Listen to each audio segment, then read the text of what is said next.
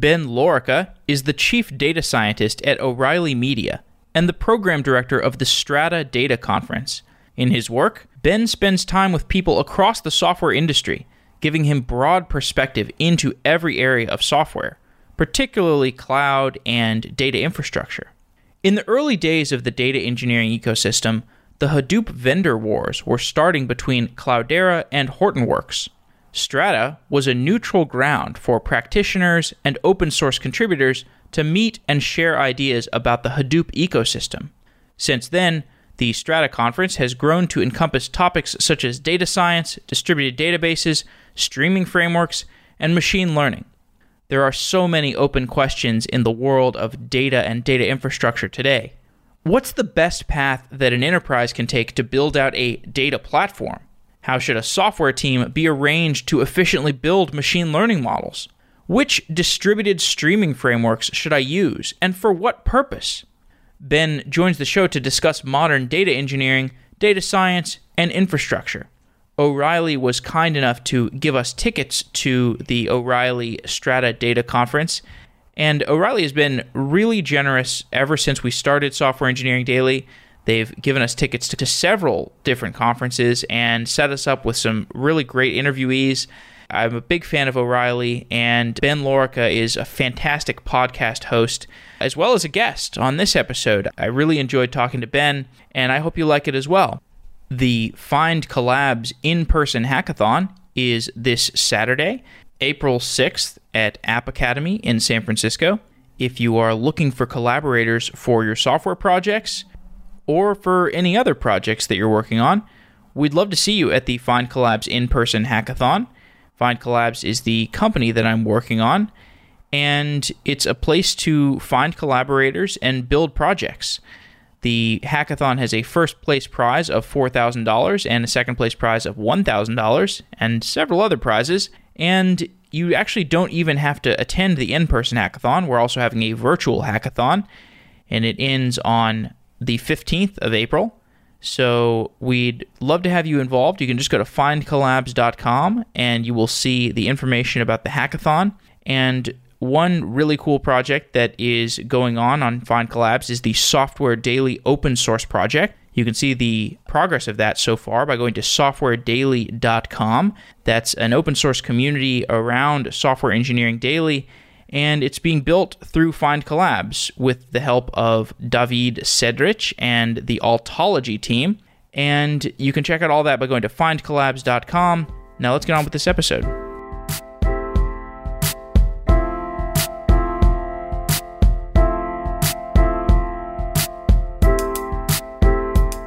Ben Lorica, welcome to Software Engineering Daily. It's great to have you. It's great to be here.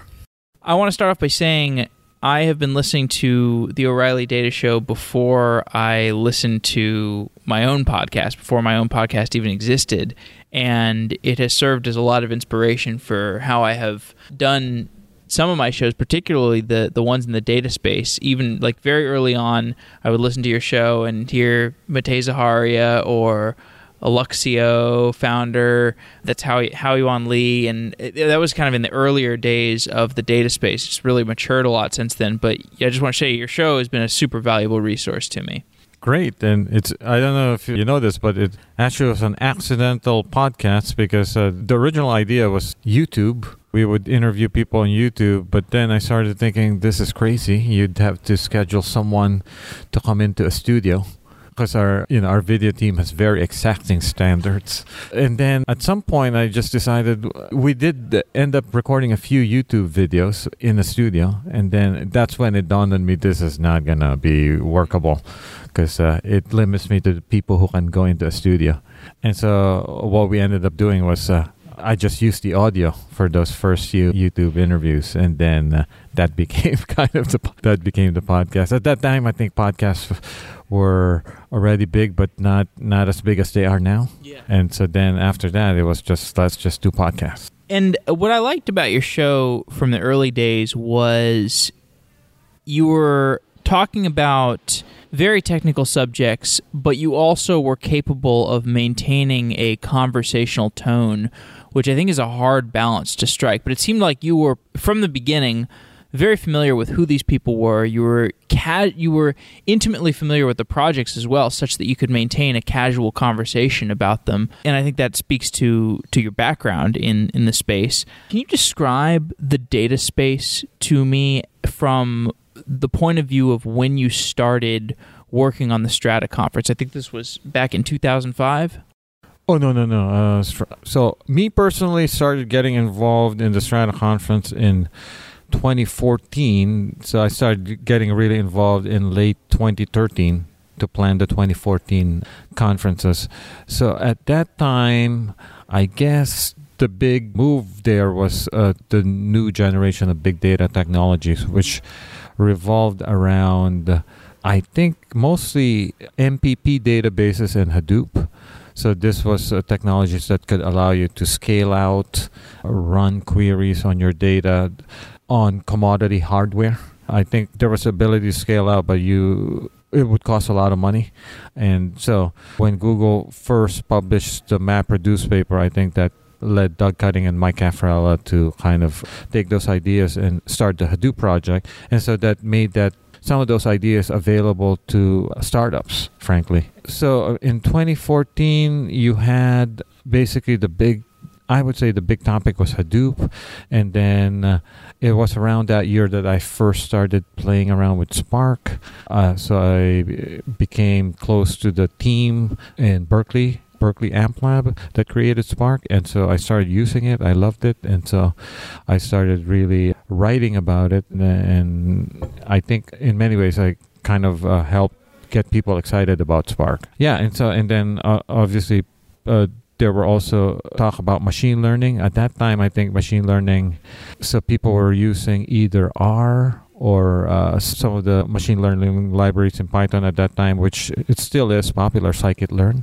But I think the resurgence of deep learning was around 2011 for speech and 2012 for computer vision and images. And now that I think about it, in 2014, the first Strata that I was a chair of, back then I had a track on Tutorial Day in Strata called Hardcore Data Science, which was more, because I come from the academic world, which was a way for me to invite my academic friends to speak at this industry conference. So one of the speakers at that conference was actually Ilya Sutskever, who now is the research director at OpenAI. So he was still at Google. So at that time, deep learning was really just limited to a few select groups, so you almost had to apprentice with one of these groups in order to learn it, because there weren't really usable libraries, there wasn't good documentation, and so you'd have to apprentice in one of these groups. And in fact, I think I may have a post about a talk that Ilya gave at a meetup where he basically said, so this is all about oral traditions being passed from one person to another at that point, right? So obviously fast forward to today, you have well-documented libraries and researchers publishing papers right and left, usually accompanied by code on GitHub from PyTorch or TensorFlow, right? So, now that I think about it, actually the first Strata I was involved with, we had deep learning, When I think about Strata, for some reason, the Hadoop vendor wars comes to mind, because I think of Strata as this true meeting of the worlds of open source, academia, and industry. And Hadoop was such a foundational environment for how that world has developed. How do you remember the Hadoop vendor wars, and what impact do you think they had on how the industry formed? Well, I think if you look at the space back then, right, so you had Hortonworks had the Hadoop Summit, which was I think the original Hadoop event that came out of the group at Yahoo. And then Cloudera shortly after created Hadoop World. So, and then O'Reilly had an event called Strata, which was an attempt to gather in a vendor-neutral setting big data enthusiasts, but also this relatively new job title of data scientist. So I think Hadoop Summit and Hadoop World were more focused on Hadoop, rightly so, because that's in the name of the conference. So whereas Strata had a bigger footprint. So obviously, I don't think Strata could compete with either Hadoop World or Hadoop Summit as far as the depth of Hadoop content, but we had content that wasn't Hadoop, right? So some of these open source MPP databases and also data science. And so it was a fierce battle between Hortonworks and Cloudera. So I leave that to the historians to analyze, but I think there's well-documented outrageous blog posts on both sides, and I think beefs on the mailing lists for various projects. But now they're one big happy family. That's right. So, yeah. Obviously, since the worlds of Hadoop and HDFS, we've had a lot of maturity in the richness of the computation models that people have developed. So there was the early movements beyond just a big file system and a MapReduce model on top of that big file system. You had the interfaces like Pig and Hive. And then you started to have the real rich computation models like Storm, and I think that was around the same time Kafka came out, or maybe Spark. I think Spark. Spark too. I mean, Spark was maybe. So I first started using Spark, as I remember it, in 2014. It might have been version 0.5, 0.6. So, I mean, at first I was a bit resistant, honestly, because it's Scala, right? So I don't want to learn a new language, right? So, but then I got kind of hooked into Scala a little bit because of Spark, and also because Spark was just fast, right? Because it was in memory. And then suddenly the things that were a bit awkward to do in Hadoop because they were slow, like machine learning, you could do in a scale-out fashion. And then, actually, the first Spark meetup I went to was when the AmpLab folks in Berkeley introduced Spark streaming. So it wasn't actually released. They just said, so in the next release of Spark, we're going to add this thing called Spark streaming. Oh, by the way, it's the same API. So whatever you're doing in batch, it's the same programming model for streaming. And I was just blown away by the reaction of the audience because it was almost disbelief at that point, right? Why was that so important? Well, wait a minute. So you mean I don't have to have two systems? I can use the same system to do batch and because that was the Lambda. Yeah. And then I think after that, I think Spark evolved to do many other things, but I think they were also first, as I remember it, they were also first as far as introducing this notion of SQL on top of streaming, right? So what they called structured streaming. Yeah, and then obviously today, as you point out, right, so we went from this big distributed file system to now object stores being more performant, right? So now you can go to the cloud, and maybe there's, for many tasks, there's not much of a difference between object store and one of these distributed file systems, particularly if you have InfiniBand in the data center for some of these cloud providers. You touched on the importance of streaming, and I think the way that you framed it was that it's perhaps a unification point for what was previously this Lambda architecture where you had the fast data leg and the slow data leg.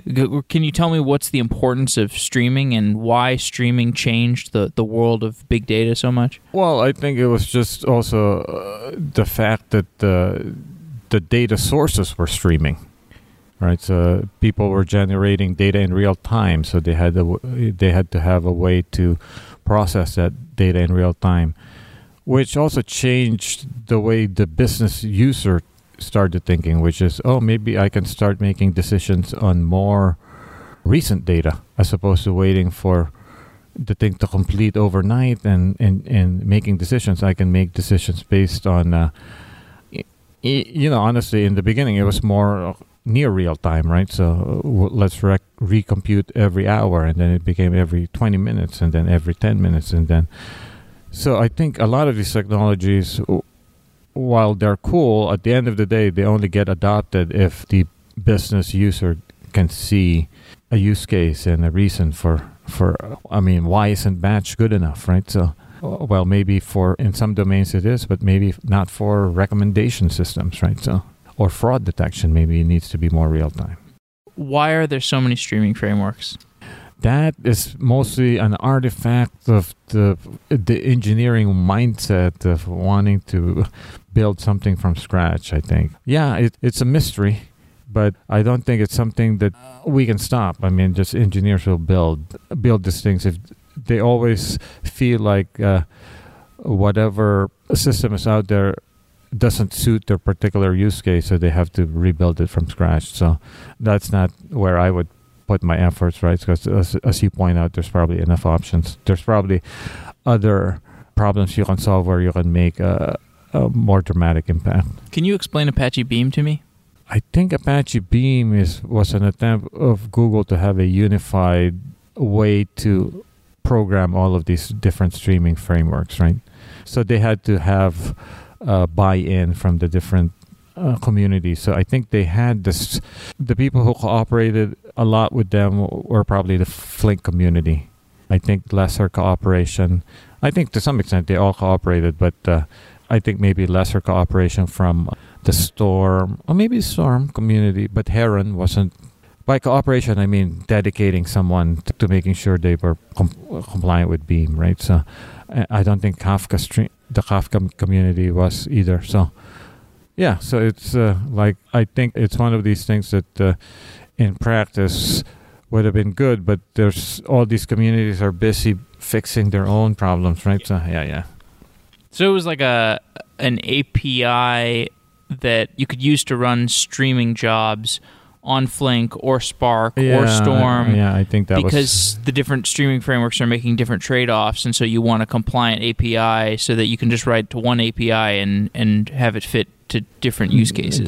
I think that was the intent. Yeah. What are those trade-offs that they're exploring? That the different streaming frameworks are exploring? No, I think they were just built by. So different engines, so they have different plus and minuses.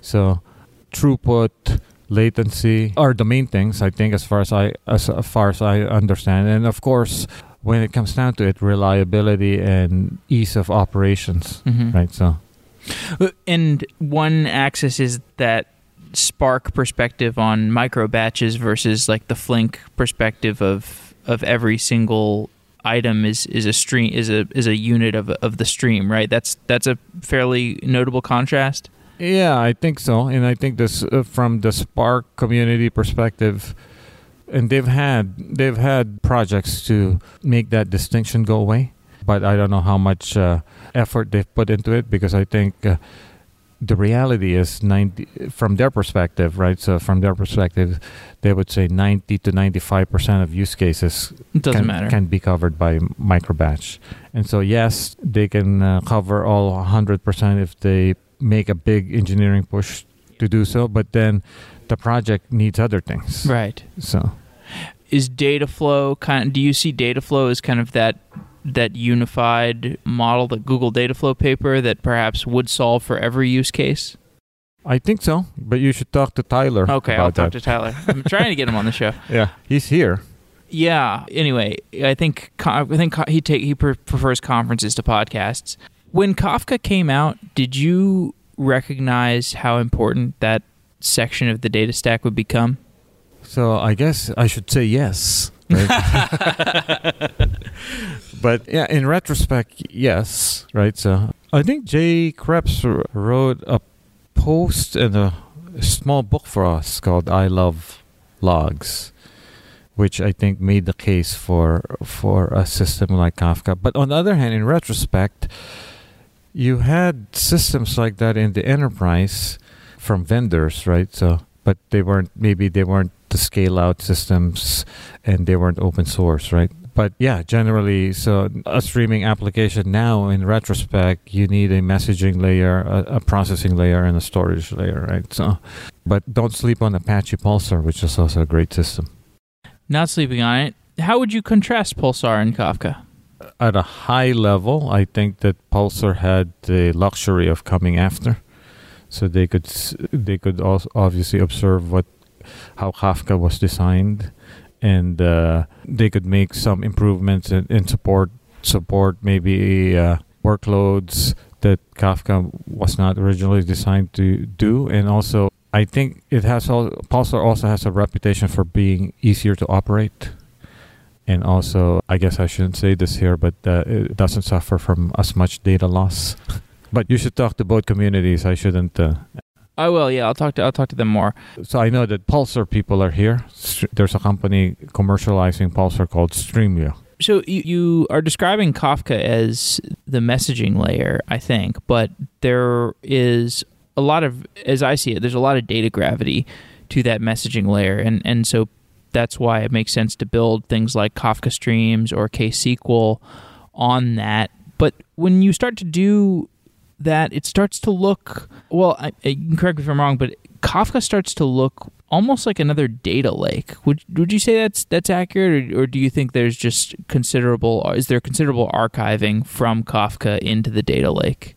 I mean, maybe one can make the observation that it starts looking that way, but it wasn't really designed for that, right? So it wasn't really designed to archive data over a long period of time, right? So just like anything else, it could evolve, right? So yeah, so we'll see. I mean, I guess that's the part of the streaming stack that I think benefits from having more options. Like now we have Pulsar, right? So we'll see how the different communities.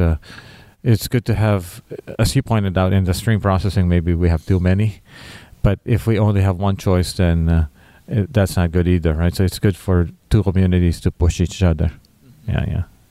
Are there any other sectors of the data stack that you're seeing new open source projects in?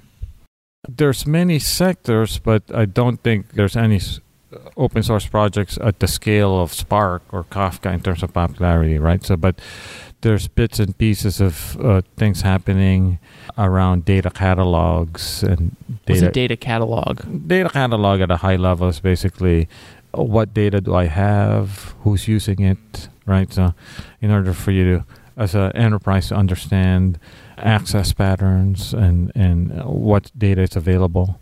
Also, I guess one area where there's a lot of activity maybe is around these data science platforms, but they're not, most of them aren't open source, right? So that term generally means when you get to the point when you now have a team of data scientists, you should have a place where they can collaborate, use libraries that they like to use in a setting where they can collaborate, share not only models, but maybe even share data pipelines and features.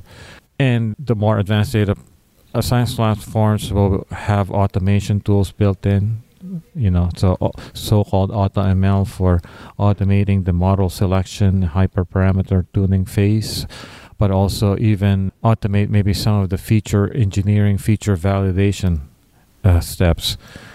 And then the ideal scenario is the data science platform actually is not just for prototyping, that you can use it to push things to production.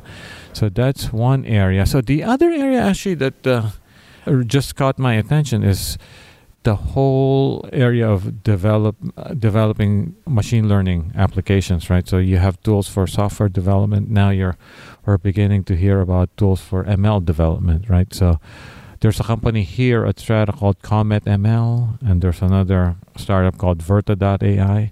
But what has really caught my attention is this open source project from Databricks called MLflow, which is 10 months old. And when it first came out, I thought, oh, yeah, so we don't have anything like this. It might have a decent chance of success, but I didn't really pay that close attention to it until recently. So now, fast forward to today, you have 80 contributors from 40 companies and 200 plus companies using it, right? So what's good about MLflow is that it has 3 components, and you're free to pick and choose. You can use 1, 2, or 3, right? So, but based on their surveys, the most popular component that people use is the one for tracking and managing machine learning experiments.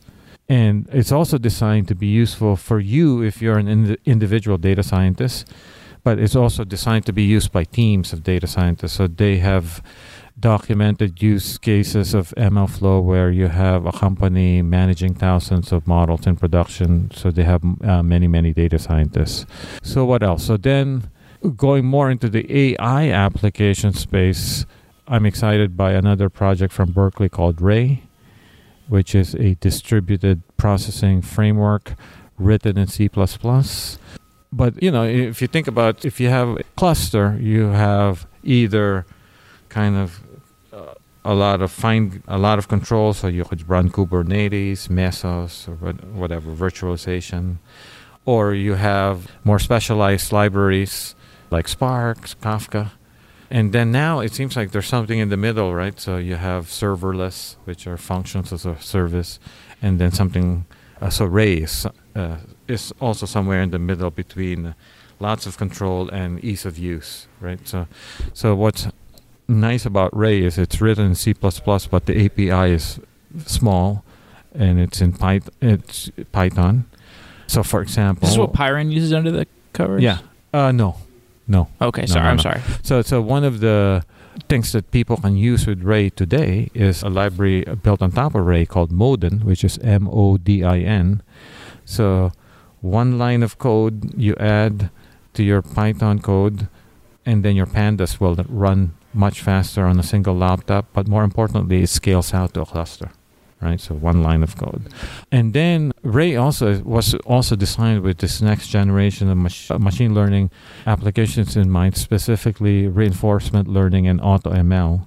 So the two most popular libraries on top of Ray after this Modin is RLlib, which is a reinforcement learning library on top of Ray, which means that actually, so reinforcement learning is not as popular at this point. It's also harder for a data scientist to get into. But what RLlib allows you to do is basically just use reinforcement learning just like you would from scikit-learn, and then they also are beginning to get into kind of distributed training of deep learning models using Ray and AutoML. So you alluded to MLflow, and I think that speaks to Matej Zaharia's capability of making machine learning easier to work with. I think that's been one of his focuses for a while. I've heard him say, when he was kind of in academia and started to think about Spark, he realized he could go down the path of making more complex machine learning training systems, or he could make machine learning more accessible.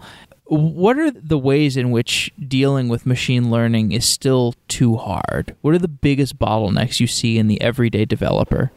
Well, I think it's because it's really not a model at the end. So you have a model, which is an algorithm at the end of it, but really you have a pipeline which involves another algorithm, which is to train the model that you have at the end, right? So it relies on data.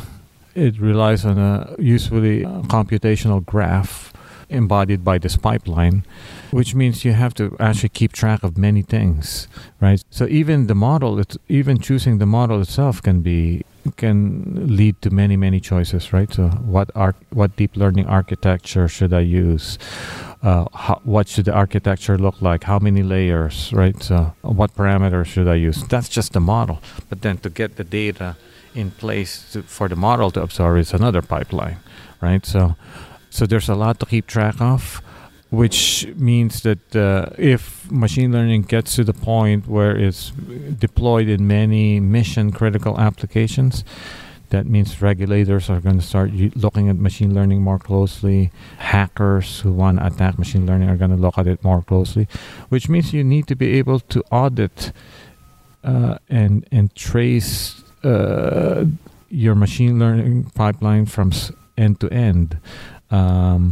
That's why there's all these tools that need to be built, right? So data lineage tools for keeping track of what you did when you set up your experiment. Where did the data come from, right? So, and all these things. So it presents itself with a different set of challenges. So actually, I was talking to someone yesterday about data lineage. I said, in principle, it's easy to do if you only have one framework that you're dealing with, right? Because imagine in a company, they have so many systems. Each of these systems can touch the data and modify and tweak it. And so essentially a data lineage system means you have to have logging built into each of these systems. Well, I mean, that might be easy to do if you have like a few frameworks in your company, right? So, but as you know, I mean, even startups, they start out with one or two frameworks, and then another team wants to move faster. They introduce another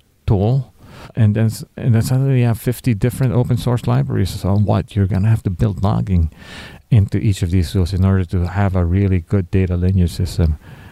Which I was joking with someone. I said, which means that's a company, right? So, because if it's an easy problem, it's not a company.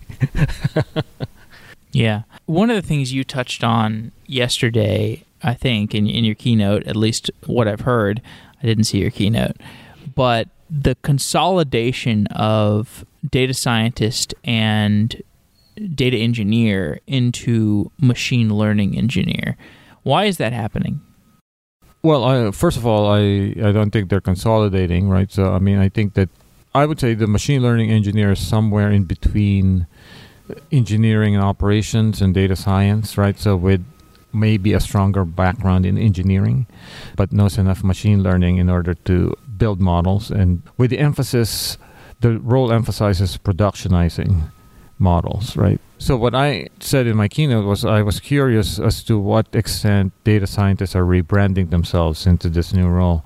So actually my question in my Twitter poll was quite precise. I said, if you described yourself or used the job title data scientist 2 years ago, what are you using today? So I said, so the options were data scientist, machine learning engineer, research scientist, or deep learning engineer, right? So half said they were still using data scientists.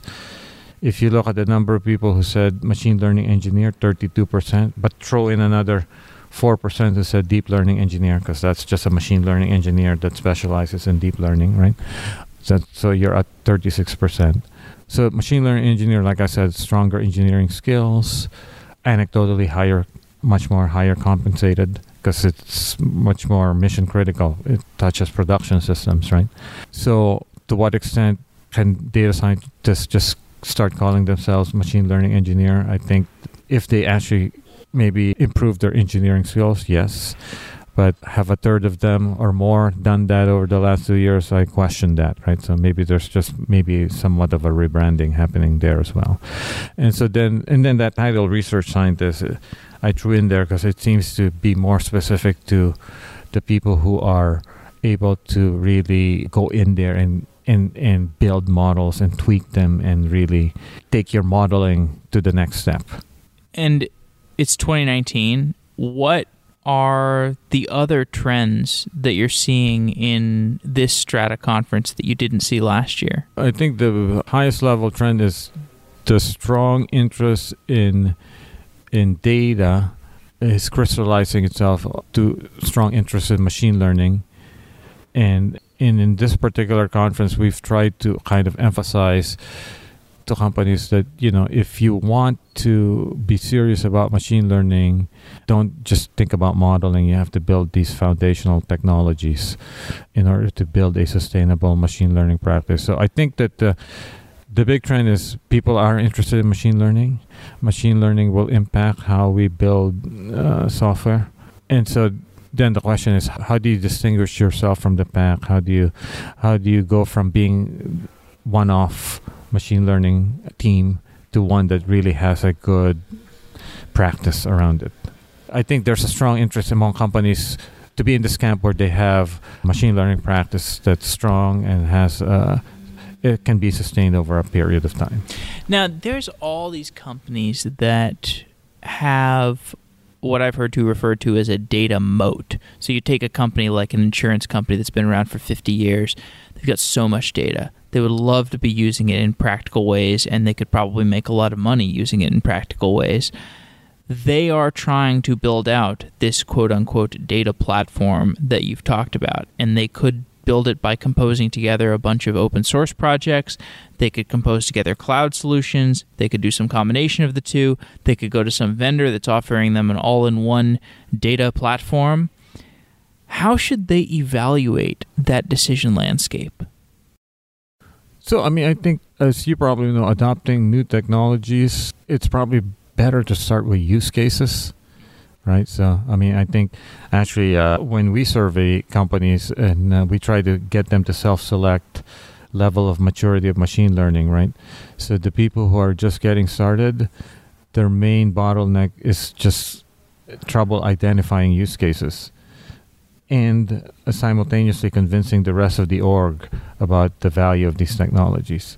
So I would start there. So what are some good use cases for these technologies, and figure out how to build from those initial use cases. Which brings up the point that one of the underappreciated things about machine learning and data technology in general is you have to educate the business people too. Because in the previous generation of technologies, when it revolved around BI, you had to get people to start making decisions using data, right? So with data in mind instead of just using intuition. So with machine learning, it's the same way. You have to educate people in terms of what can be automated using this current generation of technologies and which of our workflows are more likely to lend themselves to automation. But I think that, and our surveys bear this out, that changing the culture of a company is just as important as changing the tech. I think one way to think about top-level use cases is the operational analytics world, where you have people who are analysts looking at things that are getting served to them by Druid-based applications from Imply, or from like Superset BI tools, where they're getting up-to-date streaming data that's offering them real-time analytics. How is the front-end analyst-facing data analysis world changing? Well, I think for one thing, the tools are getting better. I don't know if you've gone to the expo hall, I invited a research project from MIT called North Star. So they have basically like a Minority Report user interface, but it has AutoML. So you can not only just do exploratory data analysis, you can start building models as an analyst, right? So it's also... How technical do you have to be? There's no programming, right? So it's all... But you have to know the underlying data, right? So, and then you can start exploring. So it's got AutoML capabilities. You can build simple models, and then these simple models, they have an export function into Python. So then you can hand it off to someone in your team, right? So I think user interface is going to be hugely important. For one thing, we're not at the point where many of workflows can be fully automated, so you still need domain experts. So we're talking about augmentation for the most part. So user interface, which might include in the future, honestly, if machine learning is going to be impacting a lot of tasks and workflows, one of the elements of the user interface might be an explanation layer, right? So how did the system arrive at this decision? So user interface, not just for usability, but just for putting the end user at ease to continue to trust and use the application. Actually, which brings me back to the original thing we were talking about, this data scientist versus ML engineer. So one of the things that's happened is because data scientist, the title has exploded and gotten so popular, gotten so covered, is that there's been kind of, in my mind, somewhat of a dilution of the title, right? So I was just talking with someone on Tuesday at this conference. He works for an unnamed car sharing service. There's many of them, right? And he said in their company, they have basically two types of data scientists. The data scientists that we kind of assume are the real data scientists. And then he said there's the people who used to be called business analysts who do mostly SQL. They're also called data scientists. And I told him, look, that's confusing because that happened a few years ago with another unnamed tech company. And someone like us from the outside, we're confused because these two people are data scientists, but they really are different, right? So, and he said, well, there's nothing we can do about it, Ben, because people like this title, and that's a career path. And so there's nothing we can do. They want to have this title. So I think what the machine learning engineer title introduces is, it's a combination of machine learning and engineer, but engineer is in there. Yeah. So engineer, I think by implication, requires more technical skills, which might be a little harder to inflate. Yeah. So maybe that's, besides the fact that it emphasizes different things. It's much more production focused as opposed to the prototyping. Since you mentioned car technology companies, I've done a couple shows with self-driving car infrastructure engineers.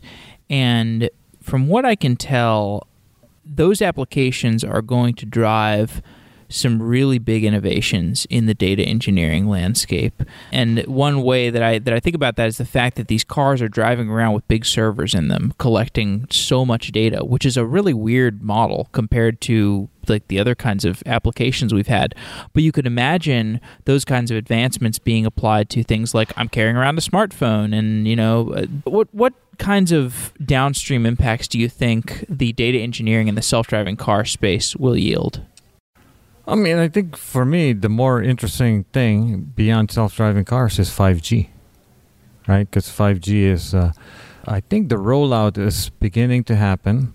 So I think by 2020, we'll have a lot of 5G.